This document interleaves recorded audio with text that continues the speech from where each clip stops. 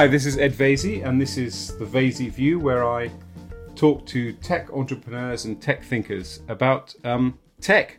My first interview is Martha Lane Fox. It's Baroness Martha Lane Fox, no less, the Queen of UK Tech and the co-founder of lastminute.com. 5 years ago, Martha set up the charity .everyone to campaign for responsible technology. She decided to merge it with the Open Data Institute and the Ada Lovelace Institute. I'll discuss with her the reasons for merging her charity, what she's achieved in the last 5 years, and also, given that she's a board member of Twitter, we might discuss one or two other things as well. And finally, I'll be talking to the former bass guitarist of the Sundays, none other than Paul Brindley, who, having given up his career in pop music, set up a consultancy, Music Ally, to help people break into the record industry.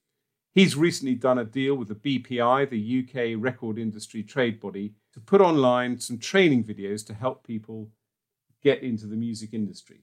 But more interestingly, we'll talk about the music tech scene. Who are the companies that are going to perhaps marginally disrupt the music industry in the coming years?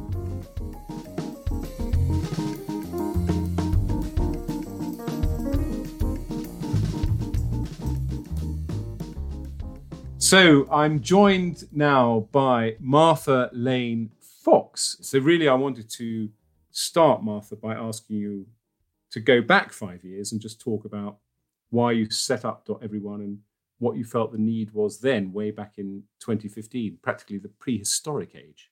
Practically, when we could all hug with gay abandon.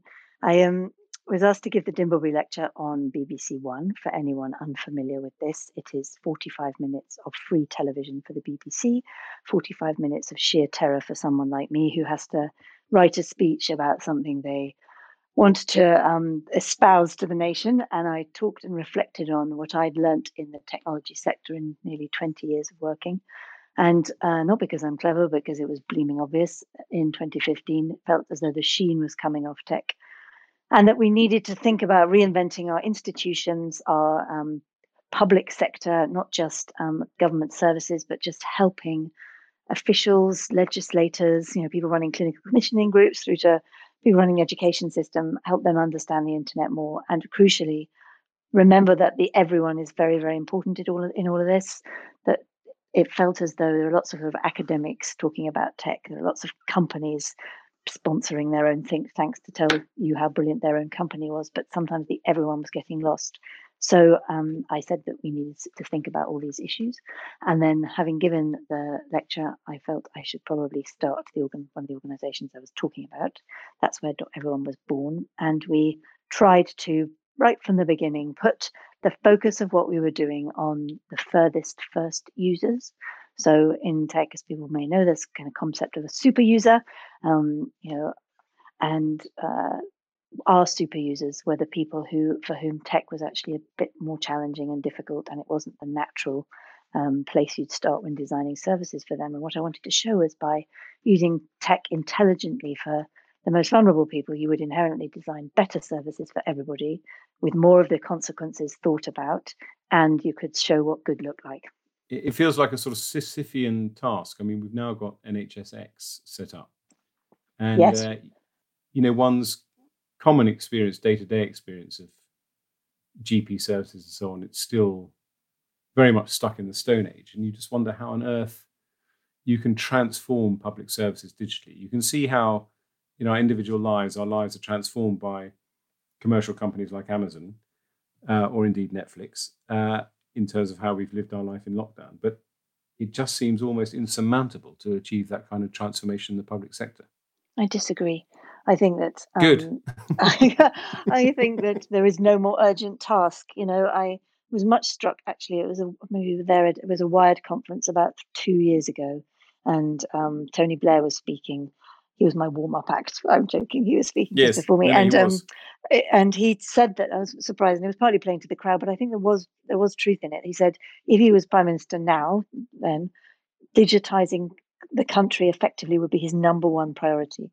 And then he went on to talk a bit about kind of what that meant. And he was talking about exactly that Sisyphean task, that this is my language, not his, but this isn't binary. We don't have a choice. We are moving through time with technology underpinning everything. And we can either choose to ignore huge sections of our society, like care homes or the health service, or we can choose to try and do it better. And actually, government, I think, has got enormous levers it can pull. And if it doesn't always get it right, but I don't believe the task cannot be broken down to manageable chunks. And there are some kind of things that I think we lose sight of sometimes that make this much easier. I did some work for Jeremy Hunt when he was health secretary. He wanted me to look at innovation and digital in health, and I actually did something which I don't think made him very pleased, because I came back and I said, well, that's fine, but I think the biggest gains are just having interoperable standards, i.e. systems that can talk to each other, and making that an absolute benchmark that judges services. And it doesn't matter if you have hundreds and hundreds of services, but they must be able to talk to each other, share data, be built upon, and so on and so on. So yes, these are big systems, but we haven't got the biggest systems in the world. There are bigger systems, and we can definitely improve from where we are now. And I hope that we keep focused on the right things, which are I do feel sometimes we lose in the kind of incredible sort of charisma and excitement of just pure innovation and the latest hot thing, which is important, but it's the building blocks which will stand us in improving the next decade. It should be the government's absolute number one priority when you think that its function is to serve the citizen, but it can also deliver services much more efficiently. But I also want to talk to you about the private tech sector, because you're on the board of Twitter, and clearly... Yes, anyone heard of Twitter? I don't think people will know what Twitter is. Do you think we should explain? Twitter is a small social media company based in California. Little app. And a lot of .everyone's agenda was responsible tech, and your response to the online harms white paper is about citizens being able to have sufficient redress. Yes. And clearly Twitter is front and center of that debate, has always been front and center of that debate. I remember, obviously, as an MP, to be frank with you, being particularly annoyed when female MPs would say to me when I was tech minister, look, I've just had the most vile abuse on Twitter and I just cannot get any response. So I thought, well, I know this probably sounds amazingly pompous, but if a woman MP can't get a response from Twitter, how can anyone ordinary do it? And of course, we're talking at the moment when Twitter has suddenly become everyone's hero, depending on your perspective, I guess, but has certainly stepped up to the plate, crossed the line, however you want to put it. I'm trying to stay studiously politically neutral by annotating President Trump's tweets. So give me a small insight into your life as a board member of Twitter. Which is obviously something they love and encourage. They say, please go out and talk endlessly and with very little discretion about your time on the board. I mean, the first thing to say is that it feels, and understandably in many ways, I think if you're a member of the public or a user of these services, they're all kind of the same. Amazon, Facebook, Twitter, YouTube, dump them all together. And I think that's fine. And I'm not trying to make excuses for things that can improve in Twitter, but Twitter is not Facebook, and Twitter is not YouTube, and Twitter is not Google. So it is important to be quite distinct when we're talking about what we want to change in the companies and how we're going to do it, because they are different ecosystems. Twitter is a company of 4,000 people. It makes money, sure, but it's not Facebook with hundreds of thousands of people and billions in the bank, and it's certainly not Amazon with a whole different business model again. So it is important to be distinct when we are talking about how we want things to change.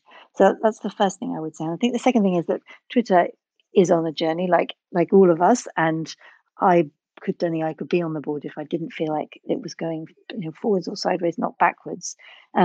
These are incredibly complicated and difficult issues, right? There's no doubt that when I joined the board, I tried to bring that to board meetings, but it wasn't news. This is something they were wrestling with every day. The abuse on Twitter was terrible, and the tools to make it better were terrible too. And the onus was on the victim far too much. Jack has said this repeatedly, and the team has said it. The surprising thing I think about Twitter is that the technology is not fabulous. It's built upon layers and layers. And think about the NHS and complexity. Even though Twitter is a startup and it comes from Silicon Valley, it has what they call a lot of tech debt. It's actually quite difficult to get products out into the world, and the companies talked about this. It's been around a long time. I've been on it for 10 years. It's amazing. Yes, me too. So it's a different company to other companies. It brings its own challenges. It has complicated technology, and it needs to improve that to be able to roll up and speed up in its iterations. But I believe that the values that the senior team are now putting into the technology are better. Certainly recognise the abuse and the challenges, 100%, and it's not always perfect, but I think that the tools are moving in the direction that they need to.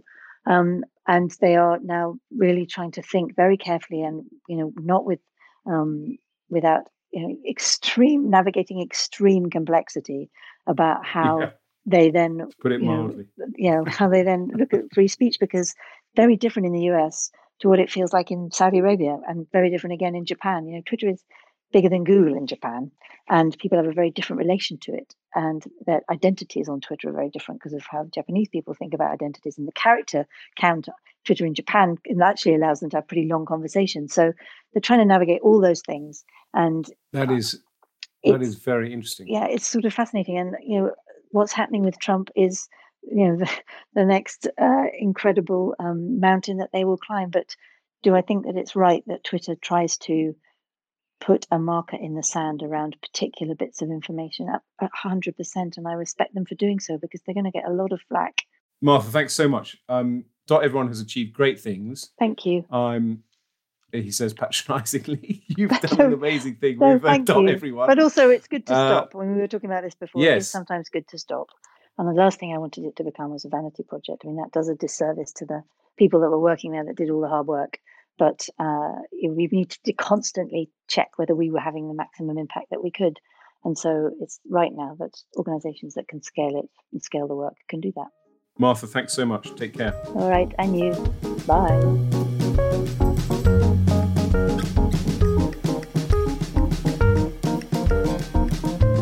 So my next guest is Paul Brindley, who obviously needs no introduction. He's the former guitarist for the band The Sundays. Bass guitarist for the band The Sundays. Yeah.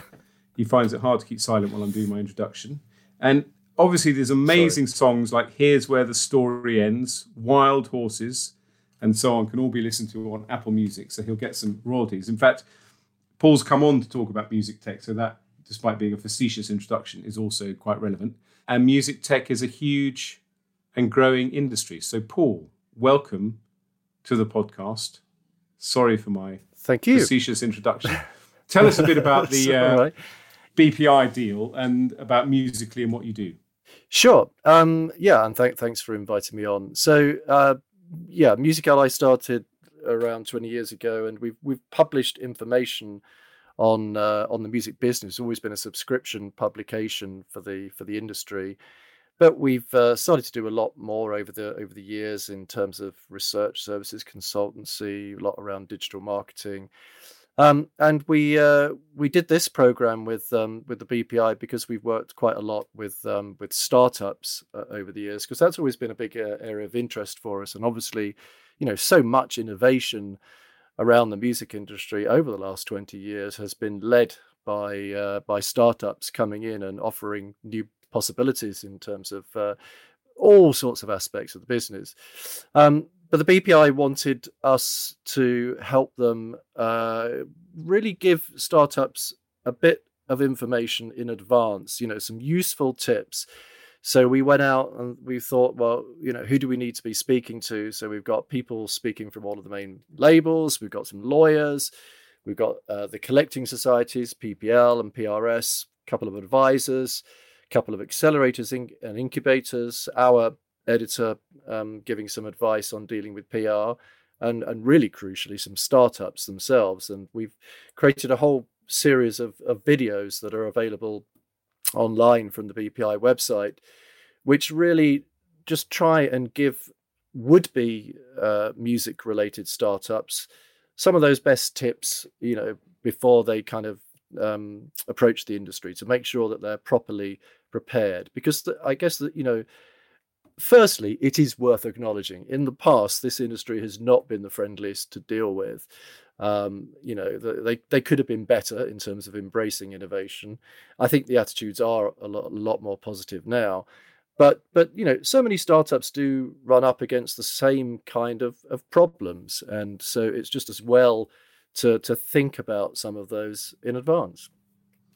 It's interesting, isn't it, that, again, sort of going back to when I started working tangentially, as it were, with the music industry at the time, the feeling was the record labels are done for. This is all over. Yeah. Now, obviously, with Universal Music riding sky high in terms of its valuation, the record labels have maintained their dominance. I don't really have a problem with that because I think record labels do add a lot of value, marketing, advice, and management, basically. Even in the age where the CD is dead and everybody is streaming music.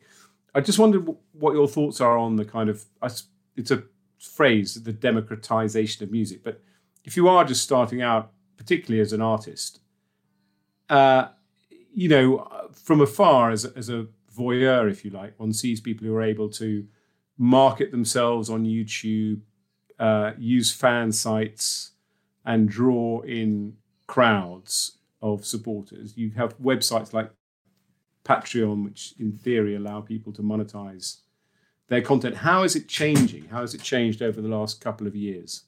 Well, I mean, obviously, yeah, the process has been a little longer than that, but it is changing, and the democratization of music is a very current trend right now. When you think of technology, there are so many AI, artificial intelligence companies that are focused on this area. So really, the whole idea, it started off, I suppose, with kind of synthesizers and, being able to program music. And now it's just getting easier and easier. And some of them are a little bit more for fun. Some of them tend to be a little bit more serious. But what that means, together with the fact of the lowered barriers in terms of being able to access the market, I mean, it's so easy for anyone to get their music onto a service like Spotify, means that there's way more music than there's ever been in the past. However, that means there's a lot of noise that you need to compete with, and there's a huge amount of music that just never gets listened to. So the role of the labels, particularly when you're looking at the bigger labels, when it comes to the majors and the global superstars, they're always going to be important still, because they've got whole networks of contacts and infrastructure that is kind of hard for any DIY artist to be able to emulate. But what you can do is you can get yourself a sort of certain way up the ladder these days, and I think a lot of labels nowadays are looking more to sign the artists that they can see have already done something, have established a little bit of an audience, however small that may be online. But yes, I mean, it doesn't mean that somehow the role of the intermediaries gets complete. As the word was disintermediation, of course, years ago. That's what everyone was talking about. That hasn't really happened. But I mean, Spotify was the great disruptor, as it were, in the sense that it provided, a whole new way to listen to music. I guess at the other end, a sort of micro end, I think about companies like So Far Sounds, which in theory allow people to do gigs in your living room. And then in between, as I say, there's companies like Patreon, which allow the fans to have a sort of direct relationship with the artist. But is there going to be more disruption in the music industry, or do you think, as it were, the reset has happened and we're going to see just changes around the edges? I mean, you mentioned, for example, AI, and one hears, for example, lots of talk of jingles and tunes being created on computers, almost the death of the artist. But again, I take that with a pinch of salt. We've talked about the death of the actor in the past. I'm not sure that's going to happen. It's not going to go away, and there will be new types of disruption. I don't think we're going to see quite something of the scale of the likes. I mean, Spotify, when it launched, I mean, it was adopting a business model that had already been tried out. It just did it rather better than some pre-existing services, and then now and legally you've got and legally. And now you've got a market that, is an international market that's dominated by some of those key streaming players: Spotify, Apple, Amazon, Google, and YouTube. But there's lots of scope for plenty of other areas. And if you look at AI alone, I would like to pick on one company, a company called Popgun, based in Australia, who make AI for music creation right through from a sophisticated Ableton plugin, which is much more for music professionals, to a game on Roblox, which is a game the kids are very much into these days, called Splash Music, which is much more aimed at the kind of mass market, enabling people at either end of the scale to be able to create music which is of a certain kind of quality. Now, when it gets to serious musicians, you kind of need to work with the AI. You're not really going to get much pure quality AI music that has no